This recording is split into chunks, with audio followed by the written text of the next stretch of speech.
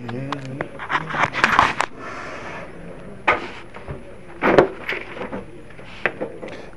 an interesting halacha with Rosh Hashanah.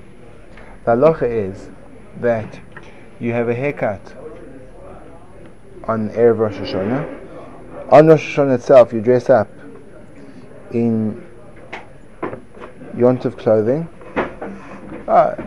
Shabbos clothing, smart clothing, and there's a discussion in regard to what your mood should be. Should it be somber and depressed, like a person who's been brought before a jury, or should it be upbeat? So it seems to be there's a paradox of what a person's mood should be. On the one hand, the Gemara says he should be aware of the awe of the judgment. On the other hand, it says he should be exhilarated, excited. V'gilu b'ra'ada, you should rejoice in trembling.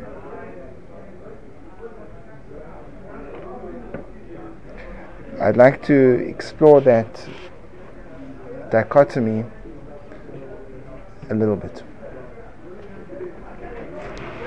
The idea of the world is the creation of the world. At the end of Yom Kippur, we say 7 times, Hashem hu Elokim, Hashem hu Elokim, Hashem hu Elokim, reiterating the fact that Hashem, the Shem Havaya, Yud Kei Vav Kei, hu Elokim is the attribute of mercy. Shem Havaya is the attribute of judgment. Hashem hu Elokim, Hashem hu Elokim. It's a very strange thing to say. Hashem, one would like to say that the attribute of kindness is not the attribute of strict judgment, of punishment. You'd say Hashem lo yahu Elokim. It's different. But yet on Rosh Hashanah, on Yom Kippur, we say Hashem.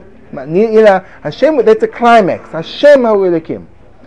This whole process leads us to declare the Megillah declaration. What's the pshat? There's a basic principle that we have to hold so close to our hearts throughout this entire time, and this principle is hard to cling on to in our hearts, and that is that we go back to the beginning words of the Ramchal. Ha'adam lo nivra ela lehis'aneg el Hashem v'leheno is miziv shchinosoi. Or when the Ramchal begins his work Derech Hashem, he says the only purpose that the Eibishter ever had in creating the world was to give of his kindness to others, to bestow his goodness. And the only intent that the Creator had in order to put us onto this world is in order that we should be able to derive pleasure, goodness, the ultimate of everything. If so, I don't understand. We live in a world which is riddled, literally riddled with problems. When you see that vision of that presentation of what the world is meant to be, and you look back at and you see the world, it seems an absolute glaring contradiction. It's ki'ilu, HaKadosh Baruch Hu, ki'ilu, chas v'sholem, he's not doing what he meant to do. He meant to create a world which gave us pleasure, and the world doesn't for the most part. It's a series of hardships. Everyone in their own way experiences life, and there's hardship after hardship after hardship, and there's peaks as well. I'm not saying there's not peaks, and there's moments of happiness, but the place is a hard place to be. And this is actually what the Ramchal continues to say, that a person was placed in the world, that there are many things which distance him from the Creator. And he's placed into what the Ramchal calls ha-milchama ha-chazaka, the greatest war ever. We're in a war zone. Now, it's very important to realize that, because if a person makes the error of thinking that he's here to party, so then he keeps on feeling bad because his party gets continually interrupted by all these obstructions. But if a person realizes that he's here to fight, he's not here to chill, he's here to fight, so then your mind frame is very different. Your mind frame, you enter into things in a different way. Now, what is the fight that we wage? What is the war we wage? We wage, essentially, the ultimate war is the war against ourselves. The story about the Chovos HaLevavos, that a man he meets a soldier coming back from war. He says, "From whence have I come?" And the soldier replies, Liberia. From the battlefields of Liberia. Didst thou fight a war there, O soldier man? Low. Soldier replies, he fought a low war. It's a discussion of, could be a discussion of American imperialistic techniques and the influence of foreign countries. Strategic type Bekitza, soldier comes back from the war and he meets a chassid. And the chassid says, where have you been? He says, I've been fighting a war. He says, soldier back to the chassid, tell me, sir, what have you been doing? He says, I've been fighting the ultimate war. Hamilchama chazaka. That's the ultimate war. The ultimate war is a war against ourselves. We have to be fighting. If we're not fighting, so then there's one thing that we can be relatively sure of. We're losing. Because since the battle is, as the Mesilas Yesharim says, Nimseis hamilchama elav panim v'achor. The milchama takes you frontwards and backwards. And it's quite interesting because the Mesilas Yesharim looks at the war both from a position of tranquility and a position of suffering. Both are tests. And he explains them with analogies of wealth and poverty. Wealth is a tremendous test. In other words, wealth is a generic description of when things are going well. Things are going well, so it's a huge test. In a way, it's much harder than poverty. Because when things are going well, when things are going well, the Creator steps out the picture. You don't need Him. He doesn't need to be there. You can do by yourself. So your potential connection to the Creator is severed. A person's healthy, a person has what he needs, a person's set up for life. That could be the worst thing. In fact, there are some that say, there's actually a story that's told by a person, husband and wife, have an older child, he's 17, and they get divorced. Tragic divorce. The mother disappears off the scene, and the son is left with his father. They're very close. And the father, he's lonely, and he meets a woman. And if it wouldn't be Judaism, we'd say they fall in love. Judaism, we know, you don't fall in love. You spend decades working on getting love. Anyway, and they fall in love. They're not in Judaism. So they fall in love, and they decide to get married. The woman says, I'm willing to get married with one stipulation. The man says, tell me, and I will hear. They spoke in archaic English. And the woman says, we've got to get that brat out of the picture. So the man says, that's not why you speak about my son. She says, you heard what I said. And he loves this woman because they had fallen in love. So he says, well, what do you want me to do? She says, I don't care. I just don't want to ever see him around us. So the father makes a very brutal decision, and he calls his son over and he says, son, I want to give you a present. Takes from his hands, from his pocket, a key. He says, this is a key to a condo in Miami Beach.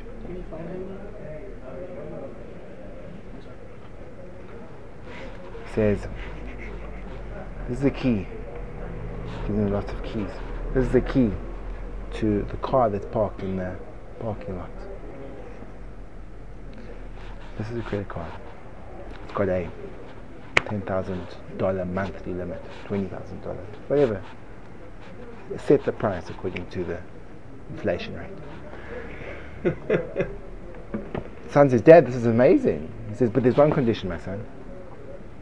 You are never, ever allowed to contact me ever again. How good does the son feel at that point in time? It's probably the worst thing that's ever happened to him. What do you mean? He's got a condo in Miami Beach. Miami Beach, the perpetual place of summer, or the place of the perpetual summer. He's got a car which gives him 1,000 revs, 0 to 100 in 0.2 seconds. It's amazing. If you don't stop it, if you don't stop it, then it takes off. It's got everything, but he has nothing, because the thing that's the most valuable to him is a relationship with his father. So there's a test in having a lot. The test is you become dislocated from your connection to your father. On the other hand, there's a test of having poverty, meaning, just like the test of having everything, there's a test of having nothing. Over there the test is different. Over there the test is a person can be prone to theft because he doesn't have, he can can loosen his morals. He's desperate.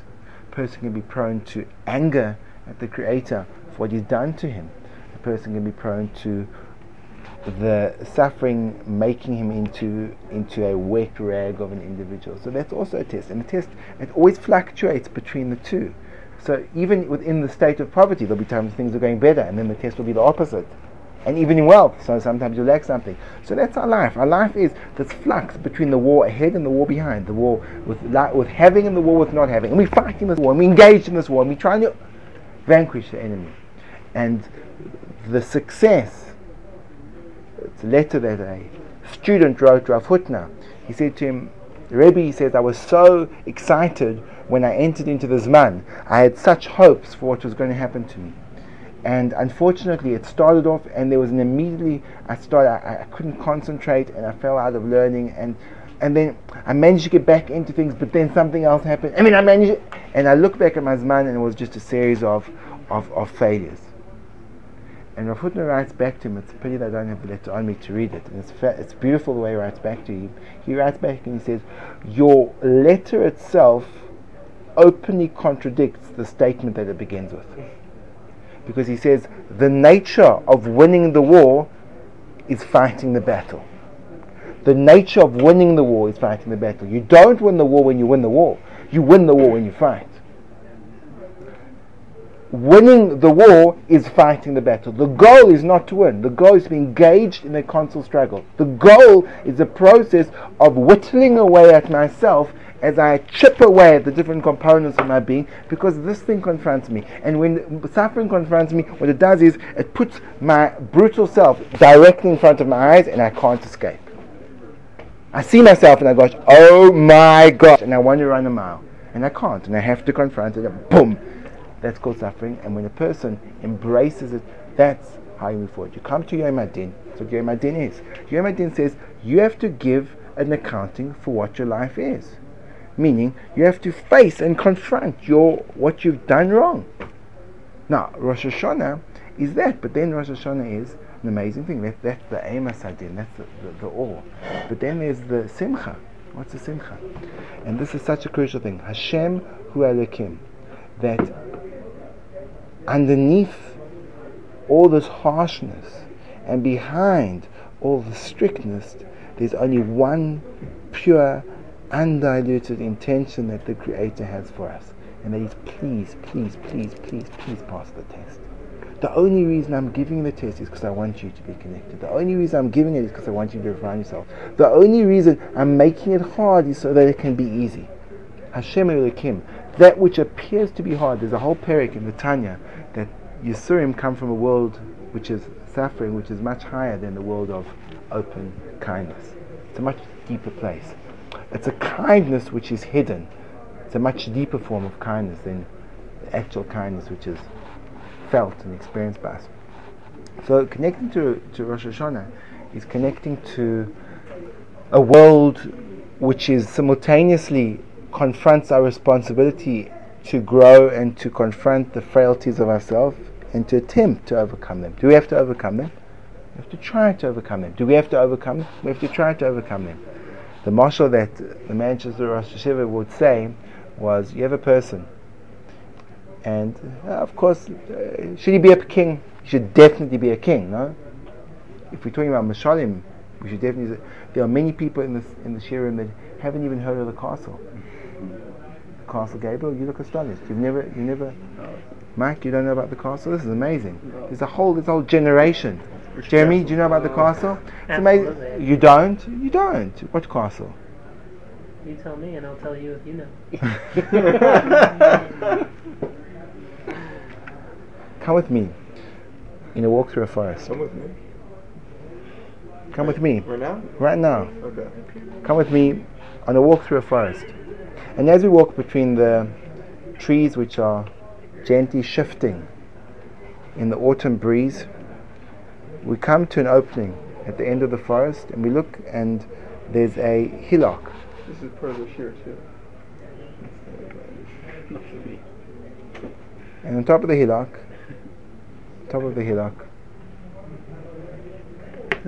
this is called Yisurim Shel Ahava. And on top of the hillock, oh that mighty, mighty, little smallish hillock, there was a castle. A castle made. From, if I'm not mistaken, as I look from this vantage point, it's shimmering in the evening light, and the colours of the red sun are reflected on the exquisite Italian marble from which it is fashioned. And in the middle of the king, there's a throne. In the middle of the castle, there's a king that sits upon a throne, and there are two people in front of the king. And he sends them on a mission. He says, "Oh dear servants, I want you to go to the land across the seas and bring me back the emerald egg." The servants look up at the king and they say, "Your Majesty, which land? And where do we find this egg?" The king says, "That's all you know, go do it." The two servants leave the castle, they head down the hillock, and they get into the forest. And just as they enter the forest, there's a small clearing, and the first servant sits down, puts his back against a tree, and he sighs deeply. His friend says to him, "What are you going to do?" He says, "What do you mean, what am I going to do? There's nothing I can do. I have no idea where to go, and I have no idea where to find this egg-shaped emerald." And he sits there, and he gently rolls a cherry tobacco cigarette, lights it up, and smokes. Sounds good. His friend says, "I'm not quite sure where I'm headed, but I'm going to try." And he starts to go towards it's over the seas, so he goes to the harbour. He boards a ship, and he crosses the seas, and wherever he goes around, he asks people, "Have you heard, is there a legend in regard to an emerald egg?" And he does this for years and years and years. And his friend sits by that same tree, and he graduates from cherry tobacco, otherwise we'd have to move away from it. But Lamaisa, he's still by that tree. 10 years later, the tree's still there, but the king recalls his servants, sends out a message for them to return, sends out his messengers. They scour the lands, they find this guy sitting underneath the tree. They said, "You can get so far." He said, "I know, long beard." Both servants return to the king, and the one that was scouring the countrysides over the seas for the emerald never ever found it. He never found it. He never found the egg. And the other one obviously didn't find it. So the king looks at them and he says to the servant that sat beneath the tree, he said, "There was never an emerald egg. All I wanted to do was to expose you to the challenge of experiencing the diversities of life while pursuing a goal. And you, my friend, have failed." And he turned to his other servant and he said, "For you there's this reward." And he places in his hand a gigantic emerald egg.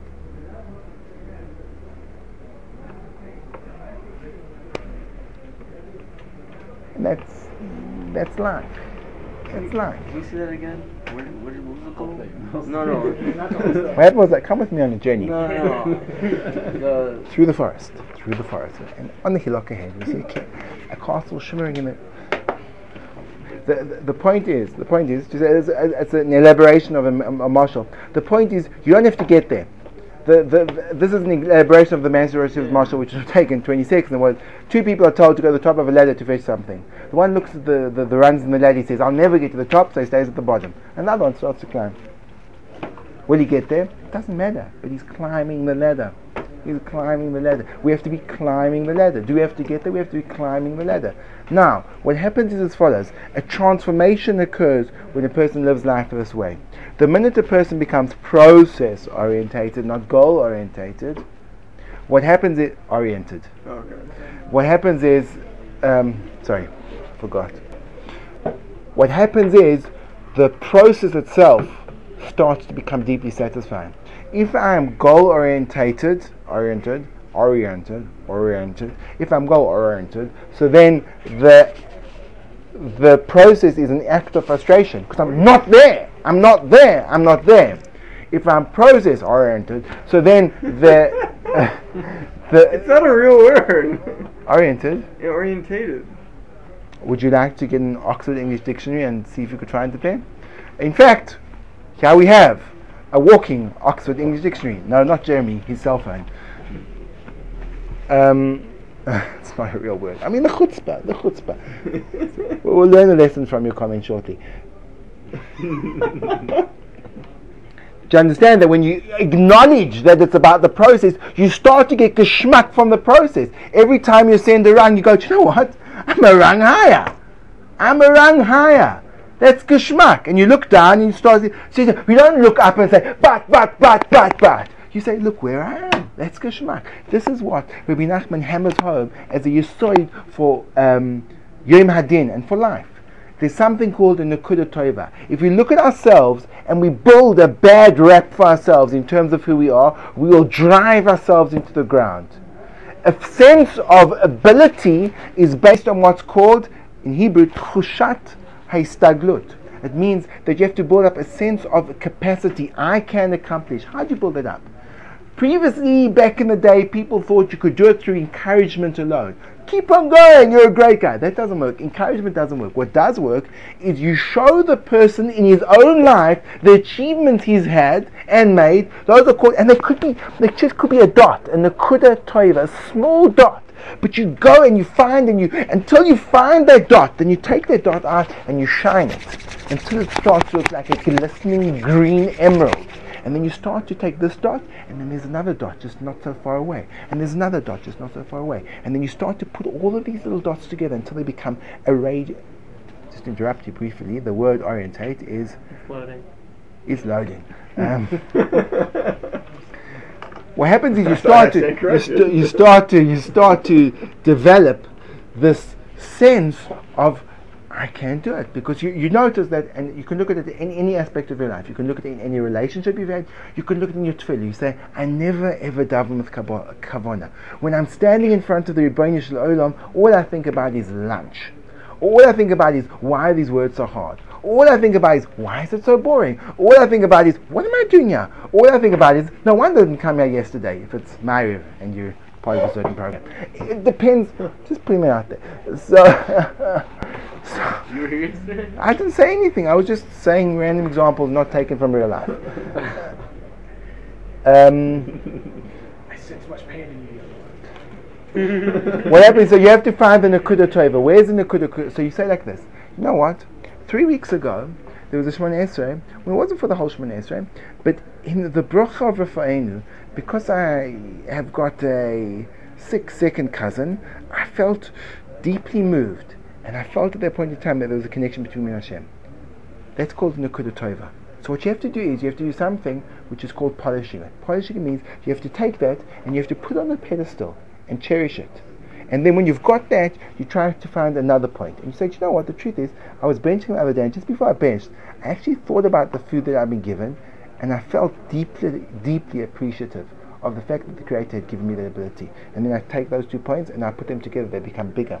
And then I said, you know, the other day I was saying Pukech Ivrim, and I just closed my eyes and I opened them, and then I saw, and the fact that I could see, the truth is, you know, if I take off my glasses I can't see, but Lamaisa, I can see, I'm not blind.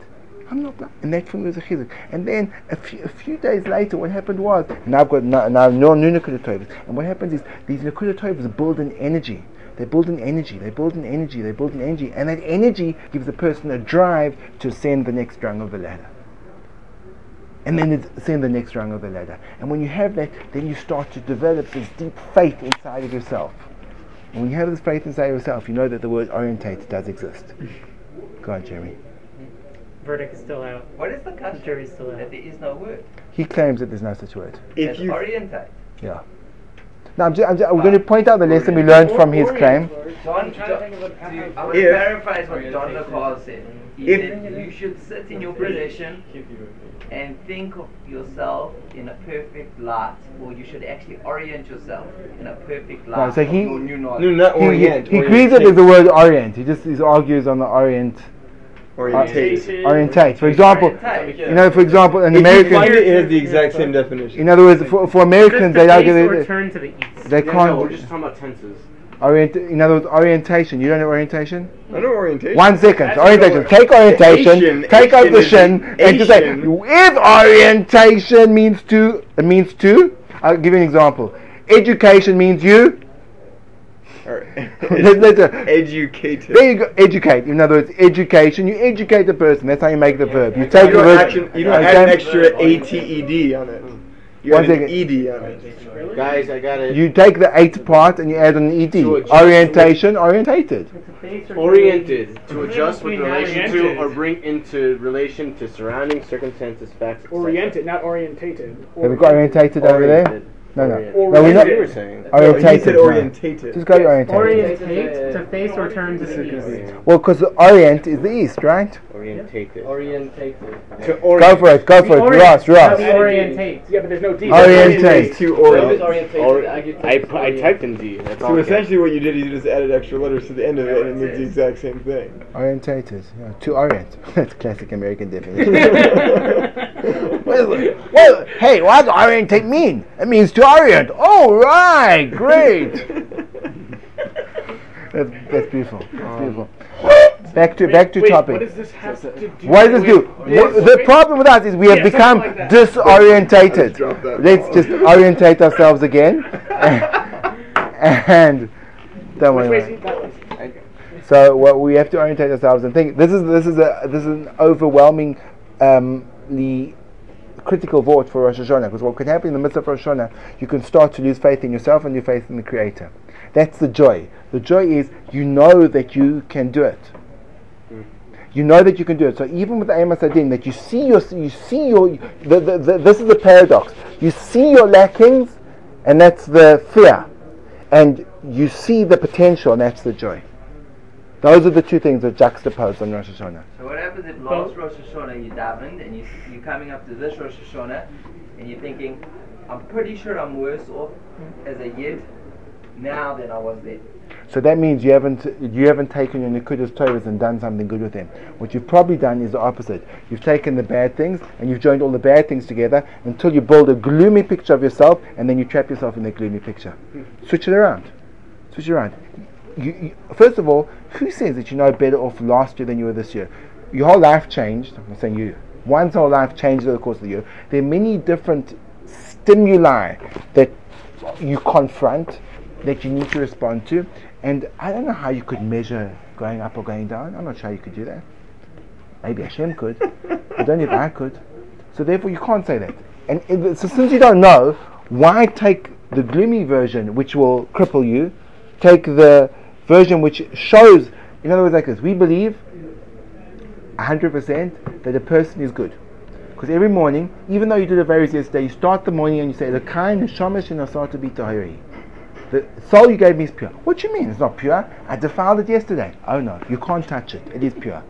It is pure. So what does that mean? That means that it's going to have expression somewhere along the line. You just have to locate them and combine. What are you doing? What are you actually Orient doing? and orientate are both accepted definitions. Orientate is more common in the United Kingdom. Orient is more common in the United States. basically, Writers in both Jewish countries, people are lost. writers in both countries sometimes bemoan the usage of the alternative word. Oh, there you go. There you go. There you go. Okay. This is what I want to take it to Rosh Hashanah. So So now that we've resolved that long-standing machlokes, they mean the exact same thing, just adding the extra letters onto it. or subtracting the letters, as one would say. Yes, Mikey. Question. When I think you're presenting a very clear point. It's just the part that it's like a flashing red light to me is when we do say, Hashem, you are the king, you are the king of true judgment, and when your mind does deviate from prayers, and you do these things. The fact is that it's a scary thing that we're going to be Very scary. judged. 100%. So the thing is to when that moment does come, we should push that out of our minds. No, absolutely not. You should embrace it, because when you feel the fear, so then that builds the motive to change. But the problem is what happens as follows: if the chain reaction goes like this, I'm going to be judged, I'm petrified, I see the Nekudas Tovos, there's hope.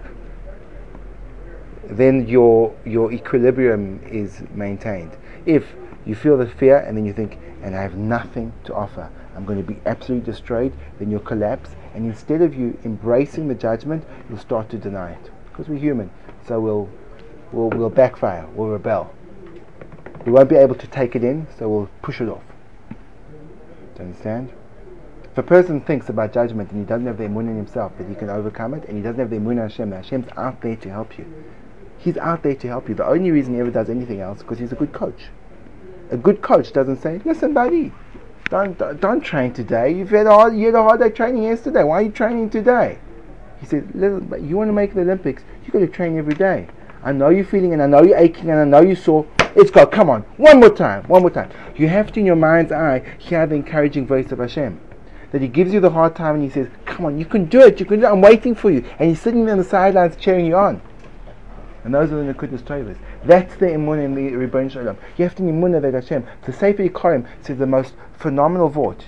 He says that the level of connection that a person, the level of hashkocha that a person sees in his life is dependent on his connection to Hashem. To the degree that if a person honestly believes that Hashem, if a person, again, so let's maybe take this one step further. Let's think about who of us can really stand before the Creator and say that we are chaf mi pesha, we are guilty. Every single person, if I calculate the various I've done today, it would amount to hundreds. just in the Musashe we could clock up a few. So what I do? So what I do? But I'm trying to change. I know, Lev. I know you don't believe it. I'm trying to change. Hopefully, slowly. That's what Musashe is for. You think it's for you? It's for me. I'm hoping that one day I'm going to become a little bit better. And I'm in the process. I've got better. Right? You've seen an improvement, haven't you? See, you've seen an improvement. At the beginning of the year, I was more of a Scots. I'm making slowly. So we can't really stand up to judgment. If we think, what do we deserve? Do I deserve? I don't deserve anything. Be'etzem. So why did I get it? One reason. Hashem is about chesed. He tries to give me as much as He can. He only holds back from me the part which will make me grow. The famous mashal of the Baal Shem Tov, you've all heard it, is the father teaching his child to walk. The child's just taking his first teetering steps, and the father holds his hand, and the child starts to walk one step after the next. And as the child is about to start walking, the father lets go and he walks away from the child. And the child desperately starts to walk towards his father, not understanding why he's walked back.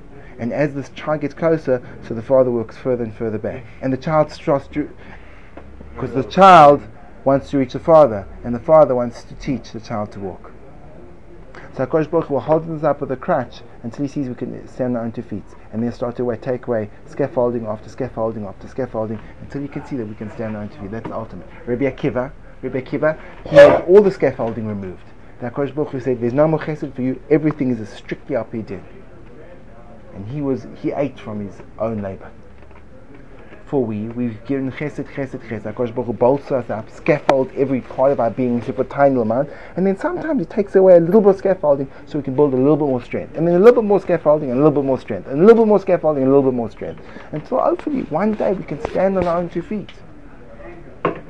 So when we ask the Rebbeinu Shalom, we say, Rebbeinu Shalom, help us. We're saying, give us the capacity, the time, and have the patience so that we can stand independently.